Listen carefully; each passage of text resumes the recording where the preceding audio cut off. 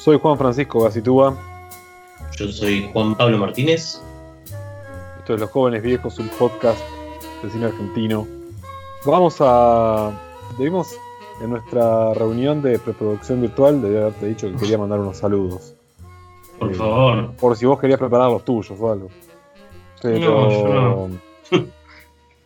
No, yo no. No tenés amigos. No tengo amigos. No, pará. No, bueno, gracias a todos. Siempre muy buena onda. Cada vez que nos golpeamos la cabeza y nos dan ganas de hacer algo, de volver. En primer lugar, Alejandro Tevez y otro colega van a estar haciendo un newsletter de cine argentino. Ah, sí. Va a llamar Las Veredas. Las Veredas, así es. Vamos a ver el alias de... ¿cómo es? El alias de Tevez. Ale Tevez. No, Ale E. Tevez. Es Ale E. Tevez. Sí, es una doble E en el medio. Ale E. Tevez. Vayan ahí a su alias y suscríbanse al newsletter que está por salir ya esta semana. Bueno, gracias a la gente de siempre. Fernando Barea, Santiago Calori. ¿Quién más saludó? Bueno, ya saben. Unaires y Benson podríamos saludar. Unaires y Benson. Alejandro Fadel, que me escribió unas líneas muy lindas por línea privada, digamos, pero sobre la emisión anterior, así que también un saludo grande. Santiago Palavecino también, es muy bien, del podcast. Andrés Febrier, un investigador y crítico muy buena onda. Sí, de quien recomendamos mucho su libro. Quiero pasarle el chivo de Hollywood en Don Torcuato. Así es. Si van a su Twitter también, que es Cinematófilos, se pueden bajar gratis el libro en PDF. Divertidísimo. Sí. Y dedicado a un tema del cual vos sos muy fanático casi. Sí, soy bastante apasionado del tema, porque, nada, por la peculiaridad de esta asociación entre Aries Cinematográfica y Roger Corman, lo cual, nada, dio lugar a unas películas muy, muy divertidas, pero además es como una conjunción entre dos mundos que creía totalmente ajenos, así que nada, siempre me cayó muy simpático y me apasionó bastante todo ese tema, y aparte porque yo casi toda mi vida y ahora en este momento en cuarentena viví muy cerca de Don Torcuato y sabía que se había filmado por ahí y nada, nunca hice un recorrido de locaciones ni nada por el estilo, pero bueno, por los estudios Baires, pero alguna vez tengo que hacerlo, si es que queda algo de ello. Pero sí, recomiendo esa lectura porque es apasionante y muy divertida.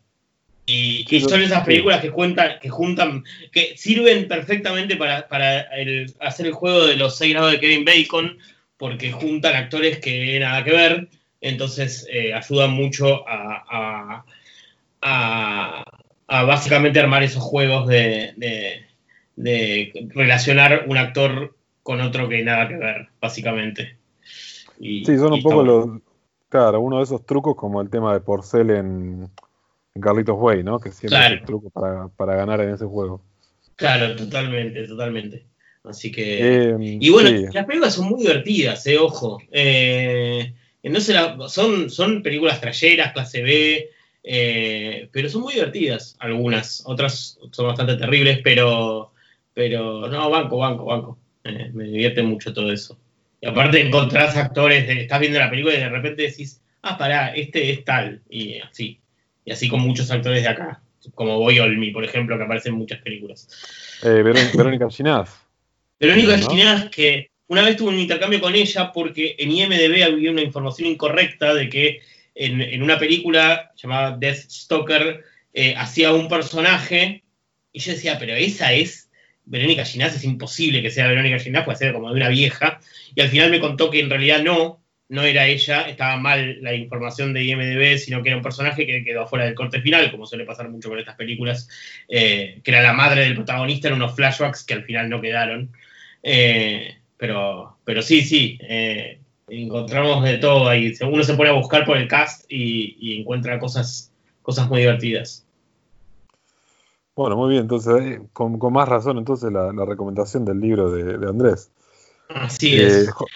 Hace poco conocí una película que no tiene que ver con toda esta con todas estas producciones de Ari Cinematográfica y Roger Corman, pero que me enteré hace relativamente poco de una película que ya se me escapa el nombre, pero ya te digo. Una película dirigida por Sergio Martino. Sergio Martino es uno de los padres del giallo italiano. Hizo unas películas increíbles con títulos increíbles como Tu vicio es una habitación secreta y solo yo tengo la llave, o El extraño vicio de la señora Ward. Y allá por el año 1990, sí, acá está, 1990, hizo una película que se llama After the Condor, y la filmó en parte en Buenos Aires, y tiene un elenco en el cual está, por ejemplo, Katia Alemann, y alguien que tal vez mencionemos en instantes, pero ya vamos a... ya les voy a revelar en un rato. Sí. Estoy un poco, la verdad, anonadado, porque esta es una de esas cosas en las cuales, o uno de los momentos en los cuales se revela como tu genio, me parece, ¿no? Que es cuando se te tira un dato al azar y vos podés empezar a hacer las conexiones. O sea, no tengo mucho más que decir, que es como que es un momento juanpablesco auténtico esto que acaba de pasar. Pero digo, creo que está muy bueno porque creo que va ampliando todavía el mapa de influencias o de caminos que uno puede recorrer a partir de una simple recomendación que habíamos hecho. Yo te diría incluso que vamos a hacer una cosa. Yo te voy a mandar un saludo más y cortemos y ahí vayamos al tema que teníamos para la introducción. Porque creo que no puedo seguir después de este momento, Juan Pablo, que tuvimos. O sea que hace poco un chabón, no me acuerdo el nombre, pero muy buena onda, que estudia como, creo que comunicación en La Plata, me pidió mandó como un par de preguntas para un contenido que estaban armando. Y que me preguntaban como cuál era no sé, como si teníamos como algo, si teníamos como una identificación, digamos, en términos radiales de lo que hacíamos. Ajá. Y yo hay un dúo de conductores deportivos, de periodistas deportivos de radio, que es medio legendario en Estados Unidos, que son Mike and the Mad Dog. Si vos viste Uncut Gems y te acordás el tráiler, que hay un tipo que le dice a Adam Sandler, esa es la apuesta más estúpida que escuché en mi vida. Puede ser, no me acuerdo de ese momento, pero... Que Adam Sandler dice, I disagree. Bueno, ese es uno de esos conductores, digamos, es como un cameo o un bolo muy así con guiño, porque la comunidad de los hombres héteros que viven escuchando radio lo aman. Pero yo siento que digamos, la identificación que tengo radialmente es ese dúo, porque vos sos el otro, vos sos el Mad Dog, que tiene como una memoria muy enfermiza de datos y de nombres y de estadísticas, en su caso, que no pegaría tanto con el cine, pero esto es una de esas cosas a las que me refería cuando yo le escribí eso. Así que nada, gracias por esto que acabamos de pasar. Yo le quiero mandar un saludo después a... creo que es un crespense de nacimiento y un crespense de alma, digamos, porque creció ahí, que son Eduardo Crespo e Iván Fund, que entraron los dos ahí en San Sebastián. Sí. Muy bien, lo he leído. Así que, bueno... Y también extendamos el saludo a Martín Crespo, nuestro amigo, que siempre quiere que grabemos. Sí, o sea, no tuvo nada que ver igual Martín Crespo. O sea, tiene el honor de ser Ya sé. el hermano de un triunfador. Pero Ya lo sé, pero me hiciste acordar de un saludo. sí, sí, porque es un oyente muy, muy, muy atento. Bueno, Sí, sí. vamos a seguir con lo que teníamos planeado.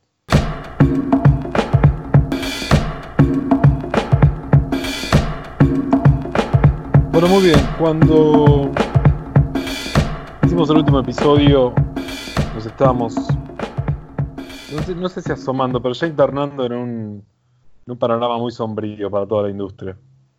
Mm, Y si algo hemos aprendido nosotros como trabajadores de la industria en distintos rubros y no sé, distintas instituciones, plataformas, etcétera, es que siempre se puede estar peor. Y la verdad que este fue un caso muy, muy, muy contundente.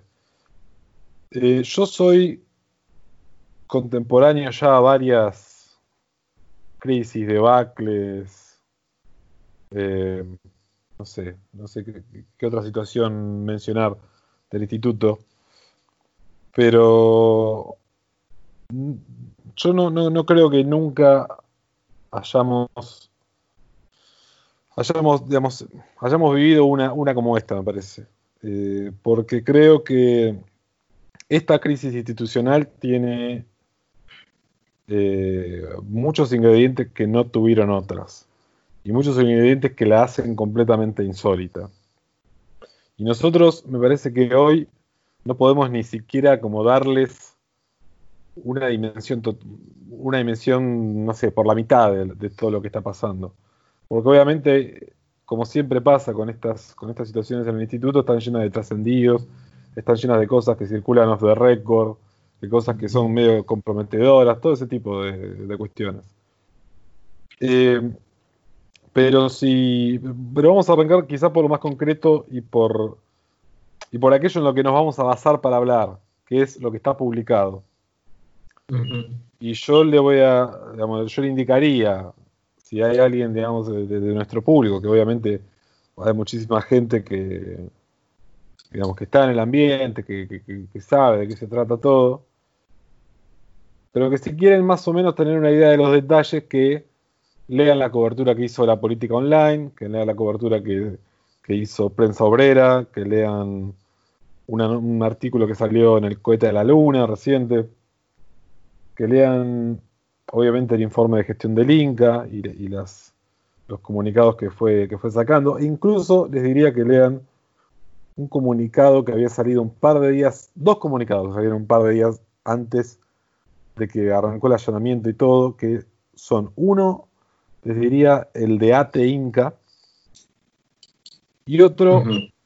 el de, ¿cómo se llama esta ONG? Aprocinema, una cosa así, Aprocinema. Aproximemos. Sí. Eh, y los estoy, digamos, llevando a comunicados, a publicaciones, a artículos que cubren muchas cosas que van más allá de la denuncia que está, digamos, que se realizó ahora actualmente y que es la que está enfrentando, digamos, no sé, bueno, o atravesando el instituto y sus autoridades. Y el tema es este, digamos, que como cada vez que hay también una crisis en el instituto, es un quilombo abordarla, me parece, porque hay siempre cuestiones institucionales que merecen ser atendidas, hay cuestiones obviamente económicas que merecen ser atendidas, y siempre hay todo como un tufillo de mala administración que se viene arrastrando de antes, siempre. Sí, sí. Y digo siempre, porque digo, cuando Sí, pasaba siempre. con la gestión anterior, uno tampoco podía decir, ay no, el desastre del Inca arrancó con la gestión de Hayek ni nada, ni en pedo. No. No, Sabemos bien que no. no, por supuesto. Y sabemos bien que no también porque hay nombres que se van repitiendo siempre. Y esta es la Sí. cuestión. Y, y el tema sería el siguiente. Y esto lo voy a decir porque salió publicado, nada más. La política online, el primer artículo que publica sobre el allanamiento, sobre la denuncia, indica que fue realizada por la directora y productora Cristina Agüero, la denuncia. Sí. Que esta directora y productora, que tiene digamos, su historia aparte, porque realmente es por un lado un ícono del mal gusto muy ridiculizado por toda la gente del ambiente, pero por otro lado es protagonista de uno de los escándalos más flagrantes que tiene el instituto en la historia, digamos, de una de las gestiones más ostentosamente corruptas, que fue la de Marvis. Claro. Estamos hablando de... Sí. Policía si buscan... ¿Cómo? Policía corrupto. Por eso, si buscan el cable de la agencia Telam del año 2013, van a poder saber de qué se trata esto, y estamos diciendo todas cosas que están publicadas, así que sí. Lo lamento. Ya hemos hecho mención a todo esto un poco en código hace un tiempo por ciertas razones de que sí, esta persona le gusta mandar cartas documento, básicamente, pero bueno.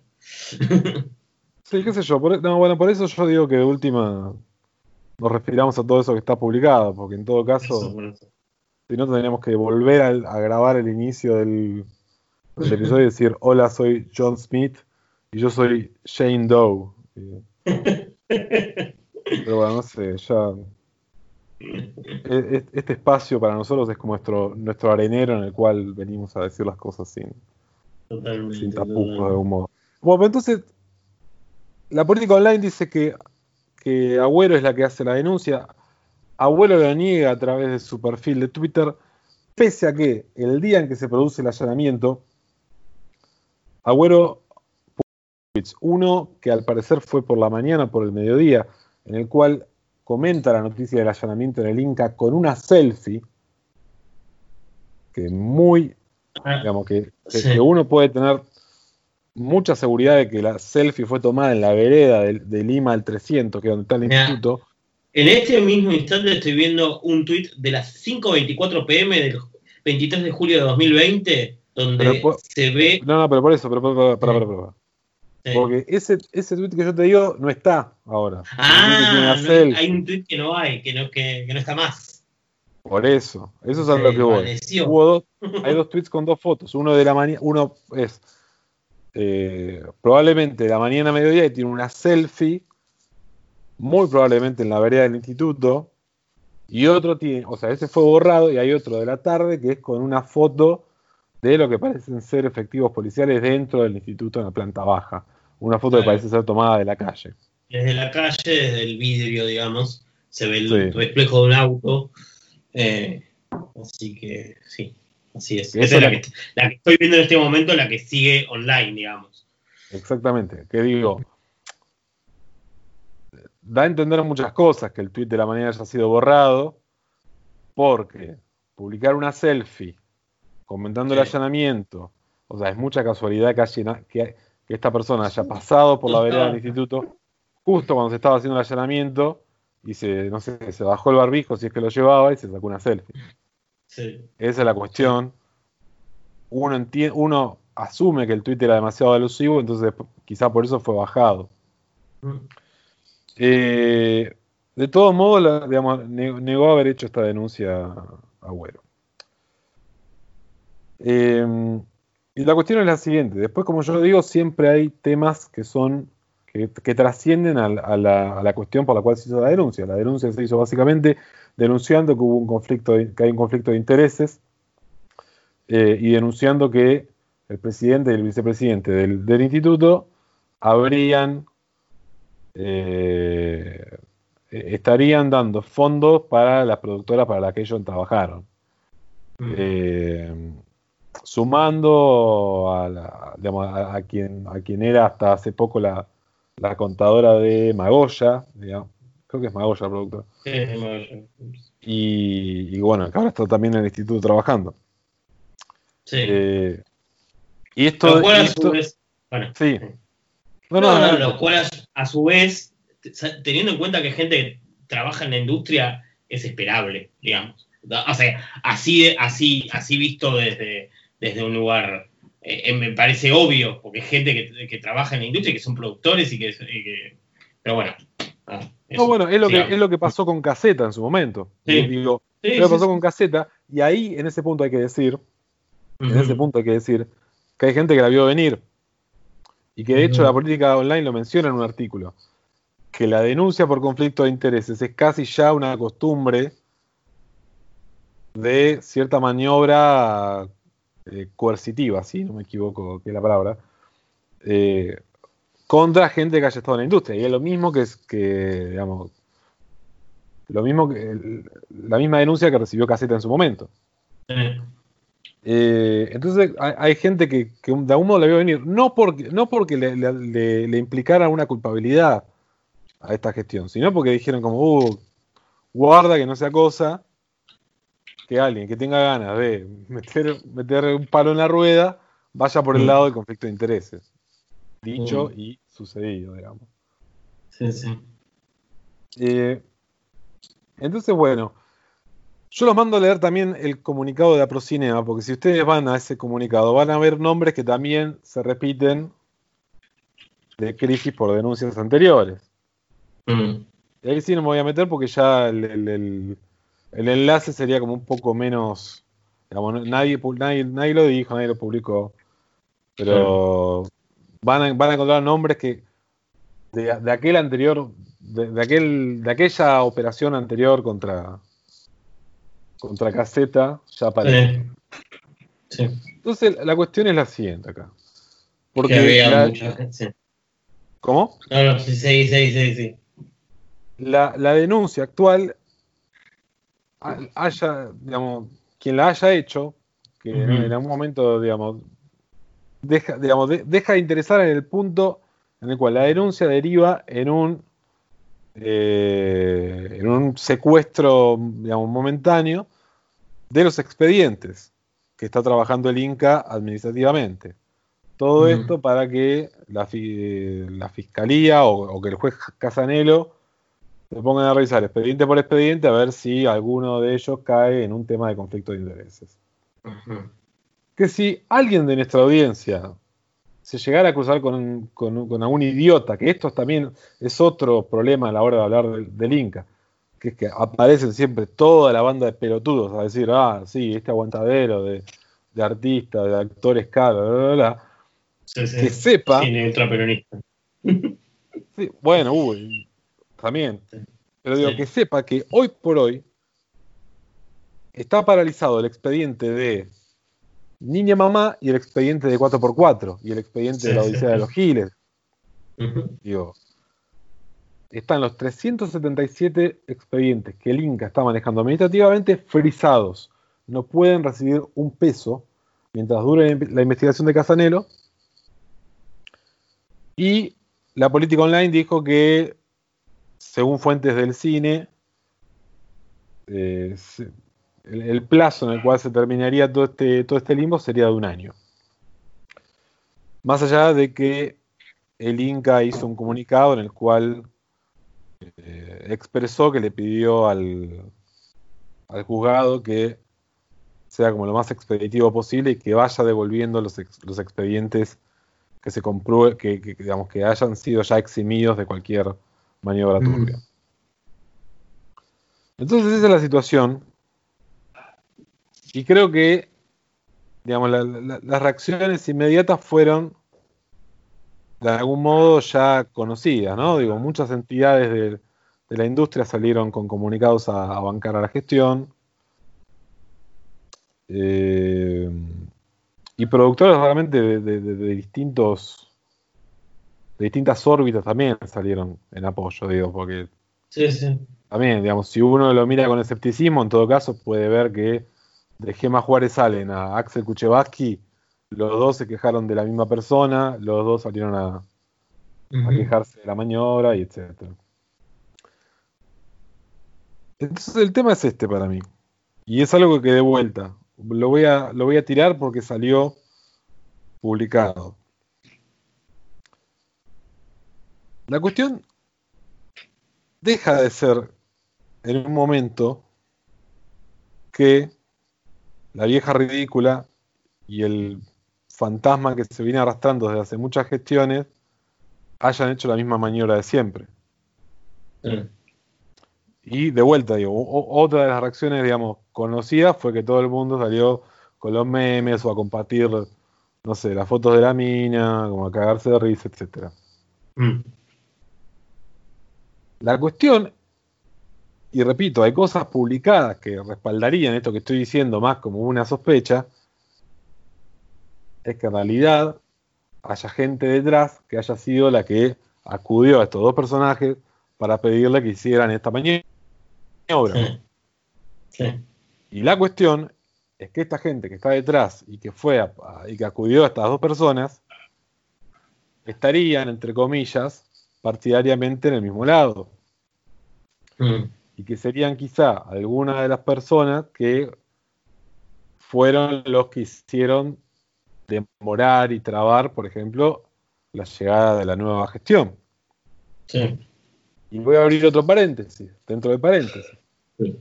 Es que sí, yo también les mencioné, no sé, el comunicado de ATE, la nota de prensa obrera, porque hay quejas que están más allá de la denuncia y hay quejas concretas respecto a la nueva gestión, que para mí son atendibles. Sí, obviamente. Pero el tema es este entonces. El tema sería que habría una especie de interna partidaria por la cual hay gente que está todavía queriendo pelear el lugar dentro del instituto y que la mejor idea que tuvo para resolver esa interna fue frizar a toda la industria en el medio de una pandemia. Sí, eso es lo más alarmante de todo, que, o sea, acá hay un montón de damnificados por esto. No solamente los proyectos, hay un montón, está toda la industria, básicamente toda la industria. Esa es la cuestión. Instituto de cine que no funciona, se para la industria. O sea, desde la película que está esperando,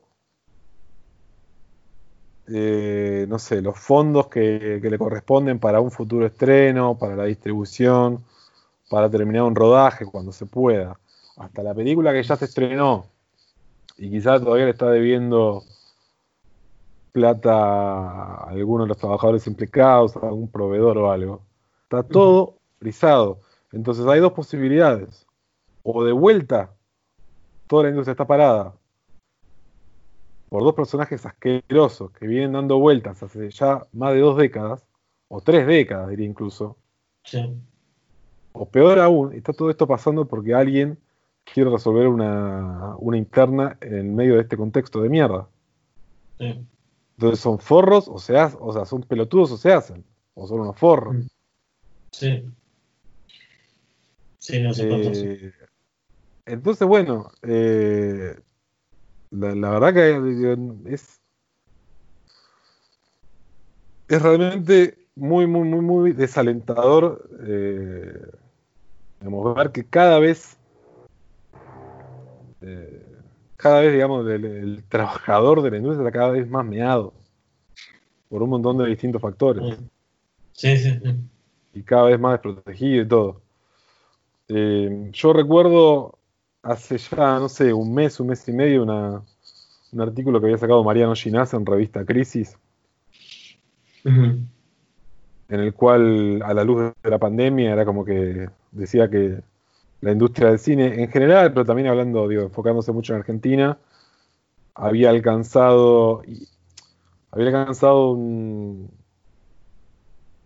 estado como ecosistema que era insostenible y que la pandemia vino a tirar abajo, ¿no? Que era como el tema de las franquicias o las majors copando los cines y después el cine independiente ubicándose en una, digamos, en un cosmos de festivales y de viajes y de sagas Inc, etcétera.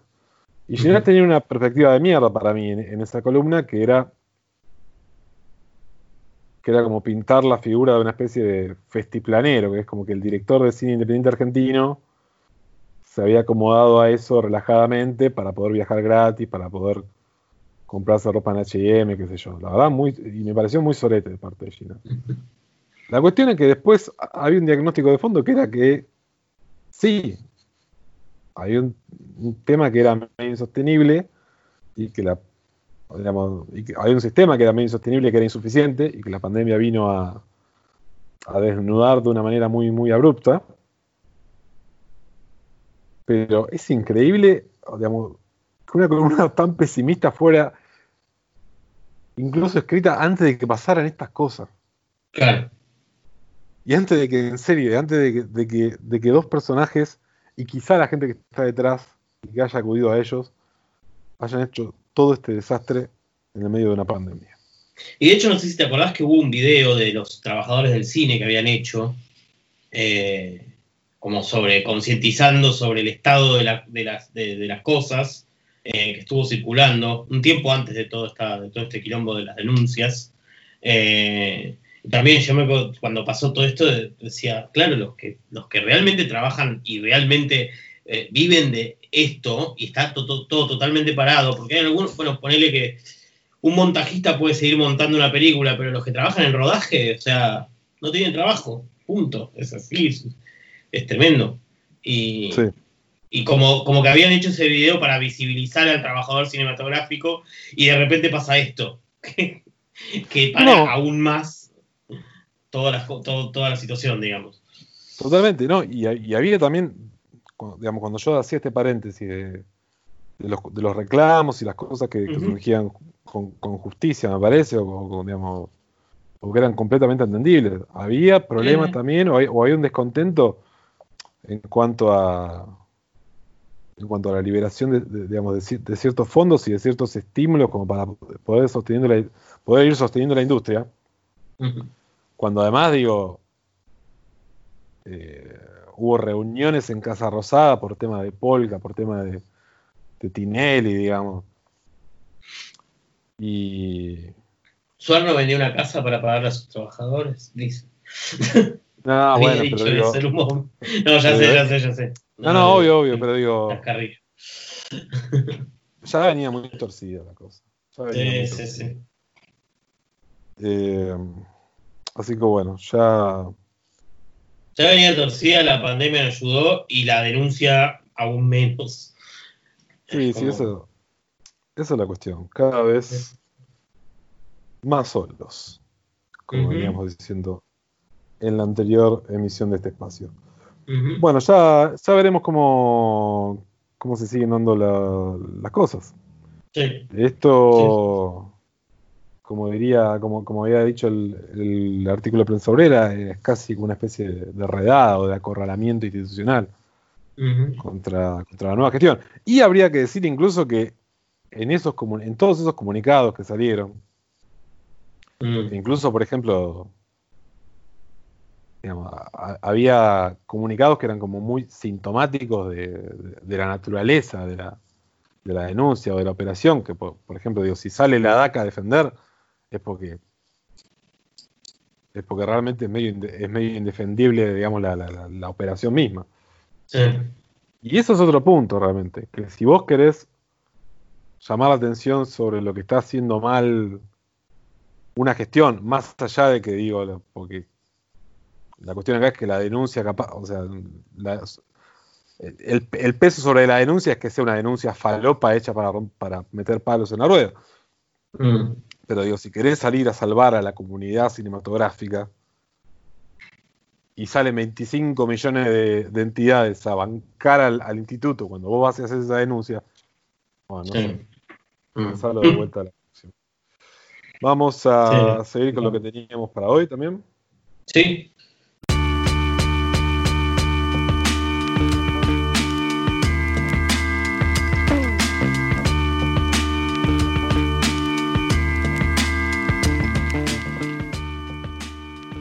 Bueno, estamos grabando este episodio un día después de que se cumpliera un mes del fallecimiento de Rosario Blefari.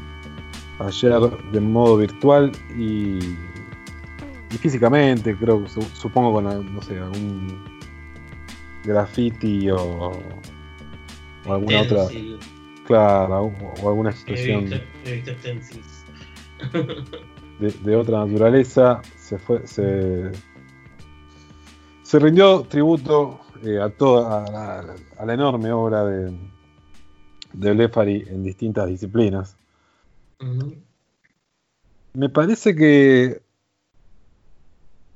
hoy nos vamos a referir obviamente a la filmografía de Blefari. Y yo creo que la filmografía me parece, creo que va a estar bueno como analizarlo, digamos, respecto a las épocas del cine argentino que cubrió ella con su filmografía. Pero creo que hay algo que es muy importante en los modos en los que ella fue produciendo todas las cosas que hizo, que tiene que ver un poco con la economía, con la economía productiva del arte, y que es incluso el tema que, digamos, que sobrevuela, que está en el centro del libro póstumo de ella, que es Diario del Dinero. Uh-huh. Que es un poco la subsistencia de un artista como ella que nunca dio, digamos, como el salto, me parece. La carrera de ella, creo que yo pensaba como pocos días después de que hubiera fallecido que ella tuvo una carrera que, salvo por lo económico, es una carrera como de alguien que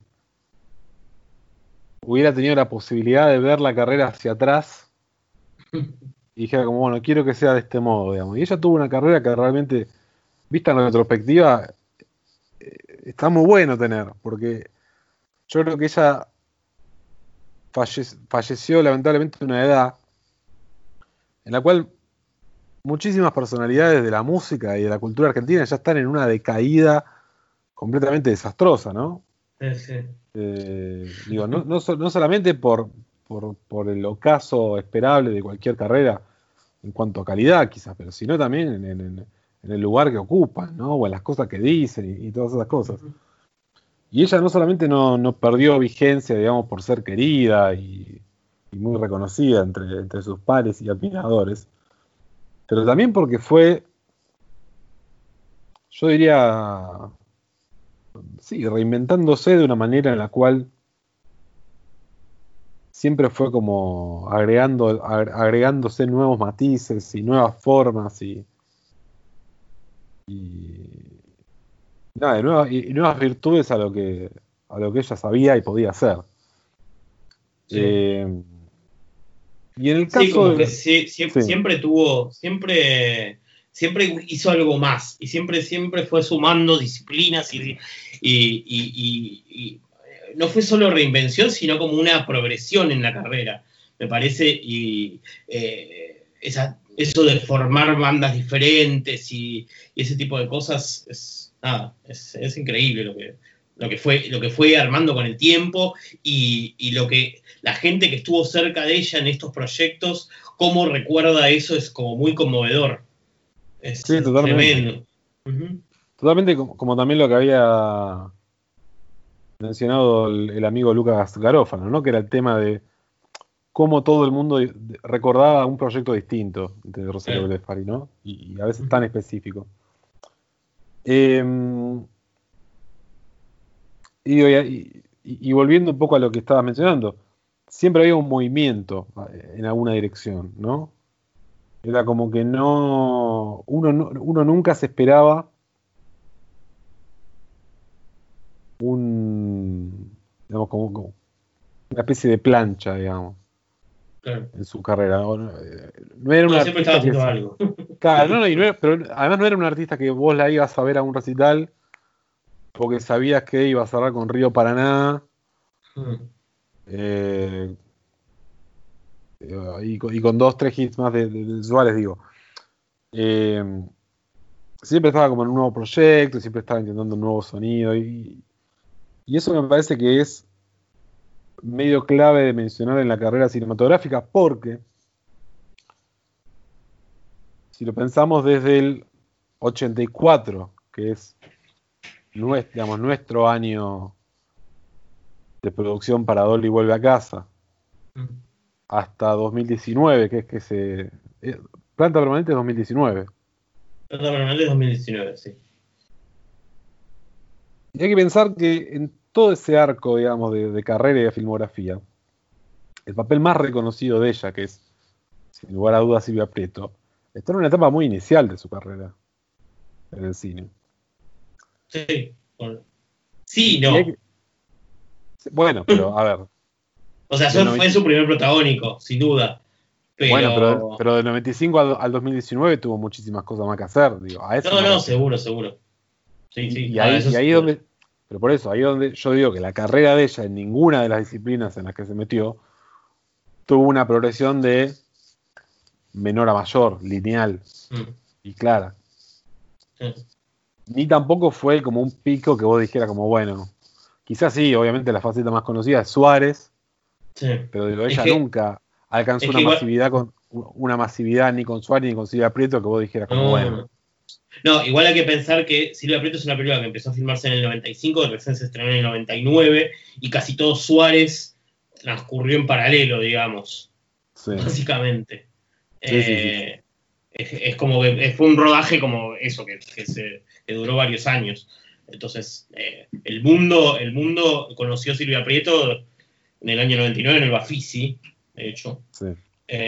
Yo la vi, me acuerdo, no la vi en el Bafisi, la vi en el Abasto, pero en una función de cuando se estrenó. Y no, el resto es historia, pero sí, hubo como ese paralelo entre la carrera de ella con Suárez. Igualmente, aparece, es muy gracioso, porque en Dolly Vuelve a Casa. Igual Dolly Vuelve a Casa es un caso raro porque es una película que la filmó Resman en el año 84, pero la terminó en el año 2004. Y aparecen canciones de la banda anterior que tenía Rosario con Suárez. Eh, pero bueno, no sé específicamente de qué año, digamos. Claro. Porque es una película que también tuvo 20 años en el medio. 20, Sí, 20 o 30, totalmente. sí, 20 años. Y nada. Es raro, son dos casos de películas que son como muy de una época, pero en realidad cubren muchas épocas al mismo tiempo, por Sí, cuestiones de producción. claro. Pero bueno, ahora vamos a. Em, pero bueno, eso me parece lo interesante de la filmografía de Lefari. Digo, todo el tiempo que pasó entre Silvia Prieto y Planta Permanente, o la película Infinita, incluso podríamos mencionar, Claro.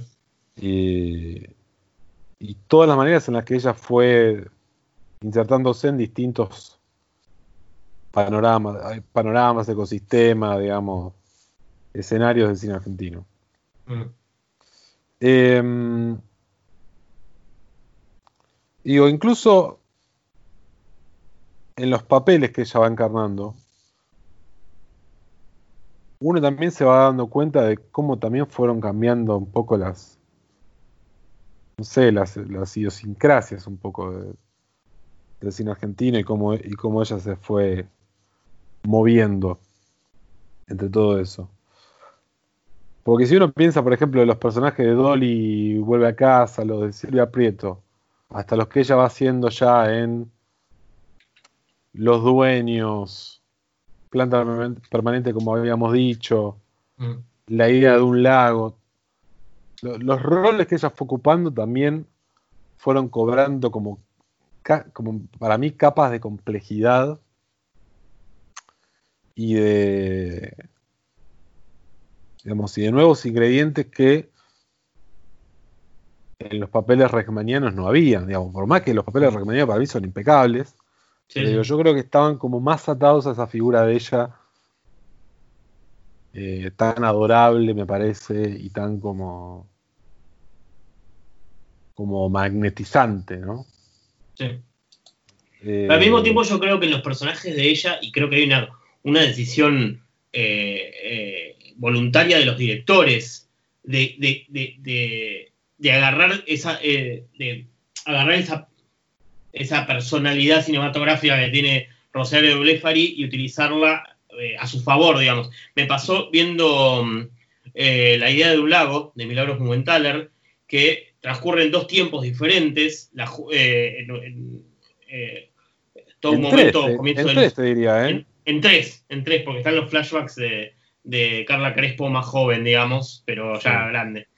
Y fíjate que en las escenas que transcurren al comienzo de los 80, Rosario Blefari está caracterizada, está con el mismo peinado y todo que Silvia Prieto. Tiene el mismo largo de pelo. Parece Silvia Prieto, posta. Y después está con pelo corto en el presente y en el presente un poco más, en el pasado un poco más cercano, digamos. Pero ahí es clara la referencia, porque está igual a Silvia Prieto. O sea, es muy loco eso que hizo, que la juventud del personaje es el personaje de otra película, básicamente. Como que incluye su carrera dentro del personaje, digamos, me parece. Me llamó muchísimo la atención porque no es, o sea, es demasiado parecido y no creo que haya manera de que no sea deliberado, digamos. Más cuando hay esos cambios del largo del pelo en la película. Pero bueno. Sí, yo no sé cuánto congeniaría con esa idea, porque digo, ahí me parece un anclaje temático muy obvio en La idea de un lago. Uh-huh.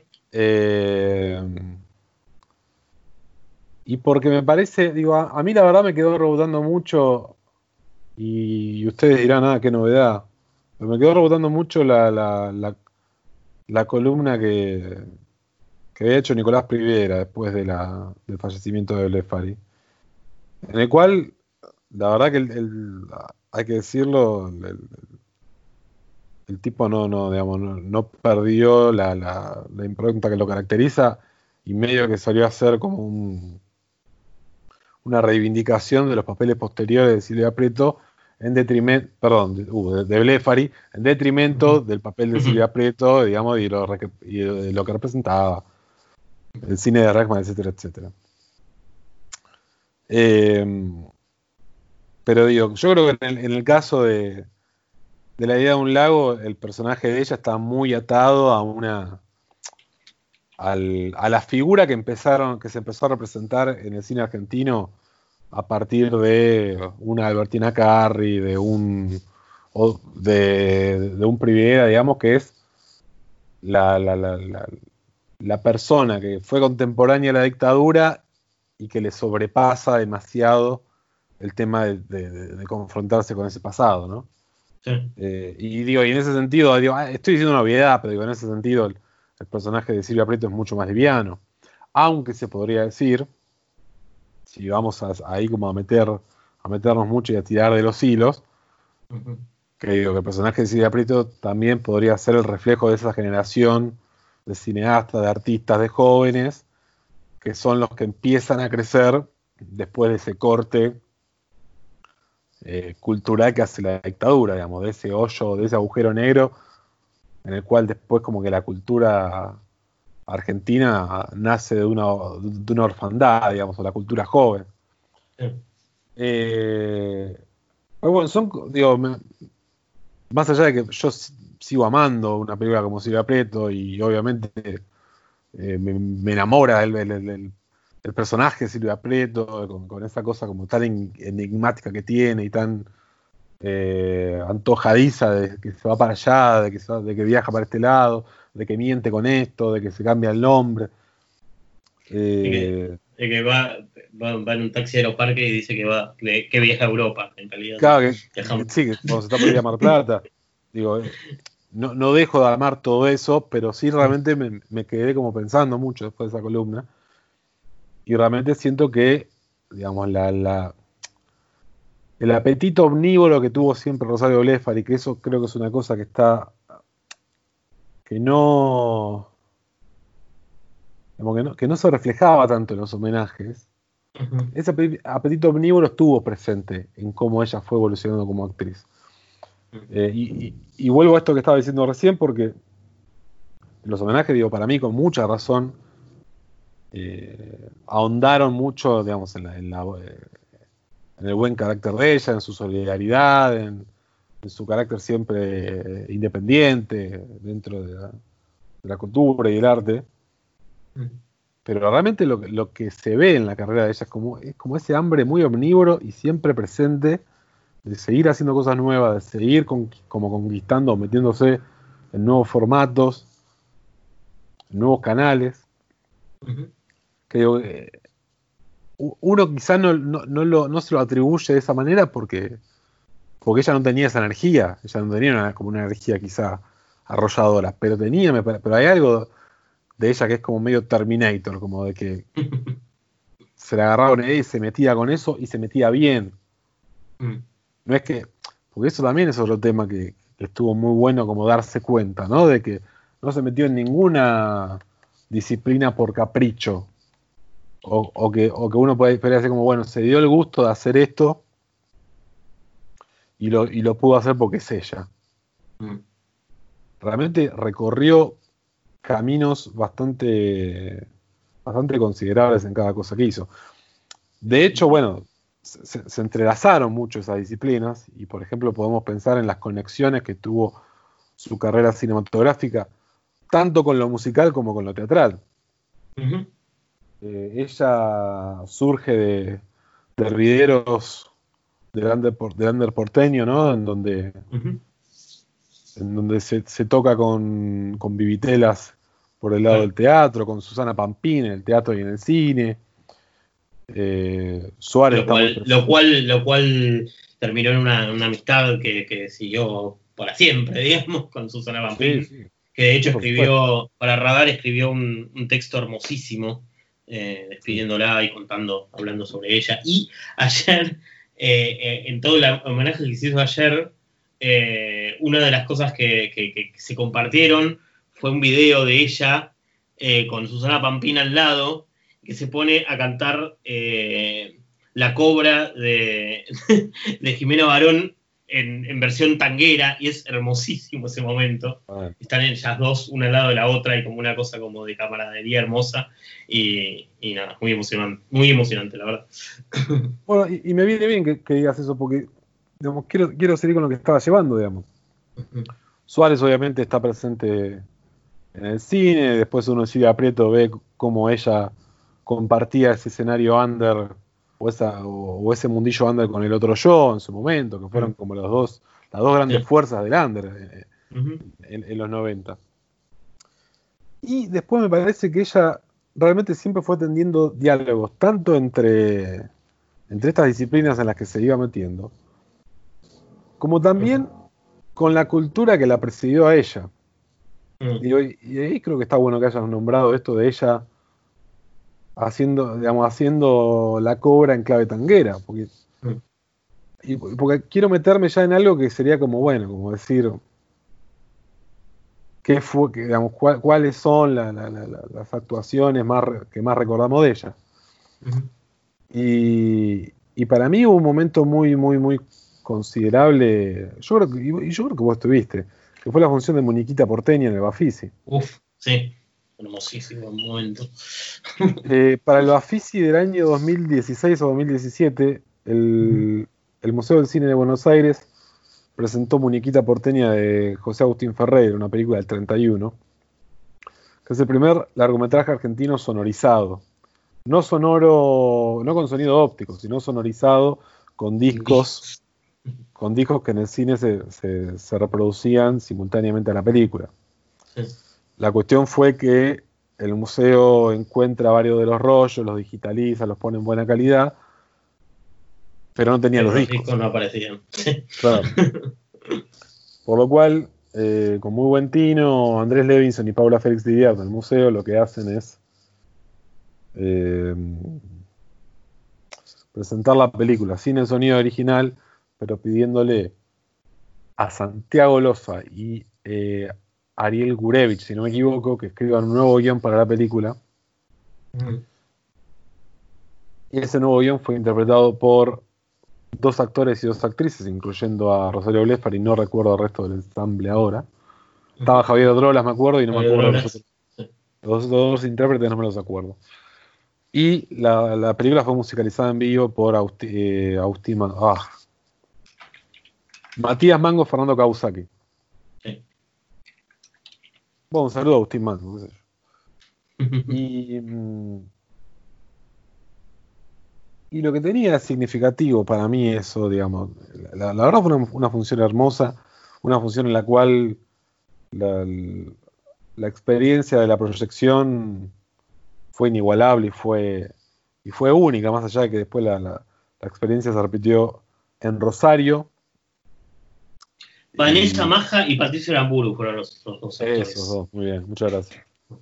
Pero la experiencia después se repitió en Rosario con el mismo ensamble Ujú. y en La Plata con otros actores.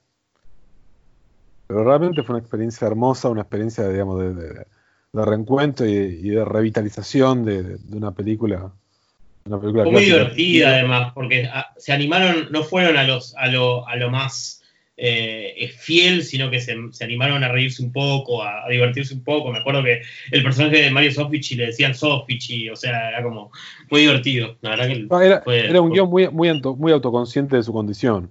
Sí, sí, sí, sí, totalmente. Y en esa película, digo, y en esa función, la, el Blefari, en su personaje, Ujú. cantaba, creo que, no sé, no recuerdo ahora bien si 1 o 2 tangos, y uno de esos fue Pero yo sé, hecho popular por Azucena Maizani. La Ujú. interpretación fue maravillosa y fue un momento muy, muy lindo en el cual el público se subió a esa autoconciencia del guión y le aplaudió a Rosario Blefari mientras las Sí, imágenes proyectadas tenían al público de un bar en la película aplaudiendo a la cantante. Y fue la verdad maravilloso. Y fue muy lindo también ver eso, digamos, ver cómo ella se relacionaba con esa cultura porteña de antes y cómo ella se metía como en esa reinterpretación de una película argentina. Cosa que después ella también hizo de otro modo cuando grabó las voces nuevas para la película Infinita de Leandro Ristorti, ¿no? Ujú. Sí. Incluía, creo que la película Infinita incluye 2 extractos de películas no terminadas donde ella participó. Me parece Sí, que son 2 extractos de películas, dos no una. películas, de un largo y un corto. El largo era Sistema Español, la ópera prima que no fue de Martín Rechman, que firmó en el año 88 y quedó inconclusa. Y la otra, no me acuerdo el título, pero era una adaptación de Emma Suns, y era un cortometraje que también Sí. quedó inconcluso. Y Y, no, y tuvo la curiosidad, digamos, de ella regrabándose a sí misma, que estuvo claro, fue muy hablando curioso. por teléfono, hablando por teléfono con un teléfono público en una escena que uno obviamente va a relacionar con Silvia Prieto llamando a Silvia Prieto, pero porque es eso, o sea, tampoco hay que negar la enorme influencia que tiene Silvia Prieto. Es una película que tiene una, como siempre jodemos con que es como esperando la carroza del indie, pero es verdad, o sea, muchos no sabemos muchos diálogos enteros de Silvia Prieto y los citamos, digamos, muy seguido. Me Sí, acuerdo de una proyección en Bafisi hace un par de años que fue eso, fue como una cosa de comunidad increíble. Es una película que realmente eh, provocó muchas cosas en mucha gente, digamos. no, y yo creo que digo que Silvia Prieto terminó siendo un ícono, Sí, un ícono que se reproduce hasta hoy, uh-huh. digo, un ícono de muchas chicas para mí es. Sí, sí, totalmente, totalmente. Porque además yo creo que tiene eso, que tiene para mí que de todas las jóvenes viejos que se hicieron desde que existen los jóvenes viejos, es la jóvenes viejo definitiva, Sí, Silvia sí, sí, Prieto. sí. Sí, sí, Digo, total. es la búsqueda de una identidad, el viaje a Mar del Plata, Uh-huh. la actitud errática. Fue una película que de ahí en adelante, Sí. digamos, sigue representando un poco no sé, el despistamiento que siguen teniendo las generaciones posteriores a partir de cierta edad, digamos. Sí, sí. Y más, digo, incluso desde que ponele gestión Martínez Suárez en adelante, se empieza como a democratizar más la llegada y la visita al Festival de Mar del Plata, y como que todos los estudiantes empiezan a tener, o por lo menos los estudiantes de mi generación empiezan a tener esa experiencia de la visita a Mar del Plata, el choque con la cultura añeja de Mar del Plata, que eso es un tema, digamos, Silvia Prieto, lo que yo decía es que es una película que retrata a los 90 como si la viera desde ahora, no desde el 99. Claro.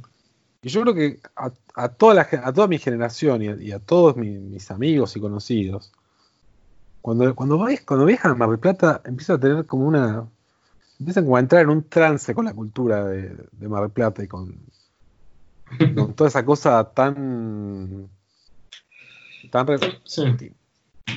que se refleja tanto en los jubilados, en la gente mayor, que es increíble realmente lo que le pasa a la gente joven cuando va a Mar del Plata y cuando empieza a ir al festival y todo. Y tienen, digo, claramente como una cosa de cariño, pero de a su vez encontrar esa identidad congelada, ¿no? Esa identidad que melancólica. Mar del Plata te cuela se te mete la melancolía adentro, y creo que es algo que capturó perfectamente Silvia Prieto. Sí, sí. Y después tuvimos un montón de escenas de jóvenes en Mar del Plata fuera de temporada, como nadar, las películas de Ezequiel Acuña, pero bueno, mismo Ezequiel Acuña suele homenajear mucho a Rejman mismo, o sea, de hecho Ezequiel Cabias, el protagonista de Rapado, aparece en Nadar Solo. Claro. Hay obviamente una continuidad ahí que totalmente consciente, digamos, en un montón de cineastas, o sea, me parece que fue realmente una película que marcó un montón y que es, nada, básicamente, ¿cómo se dice? Prefiguró un montón de casi todo el cine argentino, o sea, de joven posterior, digamos. Y ese es el tema, y yo ahí voy a volver sobre lo que decía Primavera, porque la verdad que me entró eso que dijo. Es que la cuestión que la carrera de Blefari se despega en un momento de eso. Sí. Porque Blefari se despegó de ese papel. Yo creo que Blefari vuelve a ese papel mucho en Un Mundo Misterioso. Para mí, Un Mundo Misterioso es como lo más parecido a Silvia Prieto que ella hizo después de eso, de Silvia Prieto. Pero después los papeles se van completamente para otro lado, digamos. Sí, sí, son muy diferentes. O sea, vemos, por ejemplo, el personaje que hacen Los Dueños, Pía, ese personaje rarísimo y es increíble cómo va sumando y sumando capas es increíble ese personaje. Bueno, pero ella decía como que era medio una villana, y sí, pero al mismo tiempo es un personaje irresistible, digamos. Está bien, sí, pero quiero volver rápido a lo que estoy diciendo antes de meternos con eso, porque digo, Blefari hizo esa movida, gran parte del cine argentino todavía no la hizo, me parece. Sí, sí. Y eso es un tema. Y no hay que dejar de reconocerle a Blefari y a Silvia Prieto personaje y a Silvia Prieto película el largo aliento que tuvieron. Pero hay un tema un poco alarmante quizá en eso. Hay quizá una adolescencia no abandonada.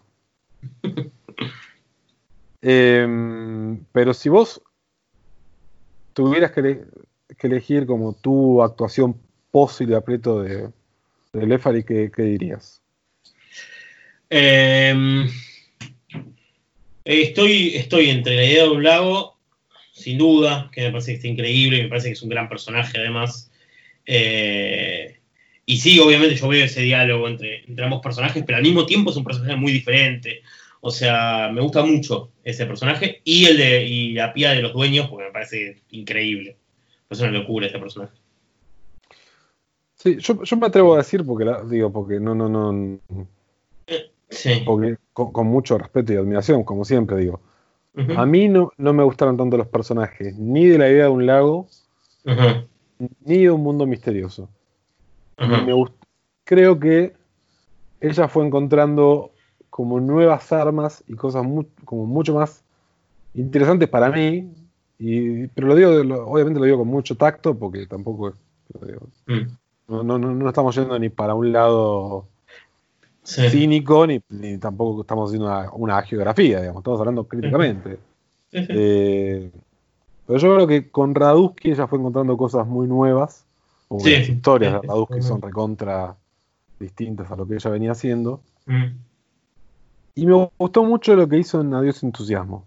Sí, iba a mencionar eso porque es un personaje en off y es increíble todo lo que hace. Es que creo que es lo que más me gusta de la película, yo no soy tan fanático de la película, pero lo que hace ella con su personaje en off me parece maravilloso, la verdad. Claro, y voy a profundizar esto para volver a lo que estoy diciendo, porque Ujú, estos son mis problemas. A mí, como te digo, Un Mundo Misterioso me parece que es lo más Silvia Prieto que ella hace desde entonces. sí, Y creo que un poco como que ya medio llega como un poco gastado. ujú, Y creo que, para mí, la idea de un lago tiene un tema muy pesado teatral encima que a mí no me gusta. ujú. A mí tiene un pulso muy teatral la película. Digamos, y tiene una cosa como muy la puesta de escena y Hay todo. una cosa de la representación y ella leyendo su propio texto y ese tipo de cosas que puede llegar a considerarse teatral, pero creo que la película trasciende bastante eso. De hecho, hasta en el juego de los tiempos y todo eso me parece Sí, está que bien. como que Pero se deshace sí, de aquello a lo que puede caer tranquilamente, digamos, una película así. sí, no, es que digamos, no quiero tampoco entrar en una discusión por esto, digo. Porque digo, no es algo que para mí afecte solamente a lo que hace Carla Crespo. Para mí, yo creo que hay como un acartonamiento en los diálogos en los cuales creo que termina cayendo un poco, o digamos, por el peso del guión y de la dirección, termina cayendo un poco Rosario en eso. Y Mm, yo creo que justamente Adiós Entusiasmo es todo lo contrario.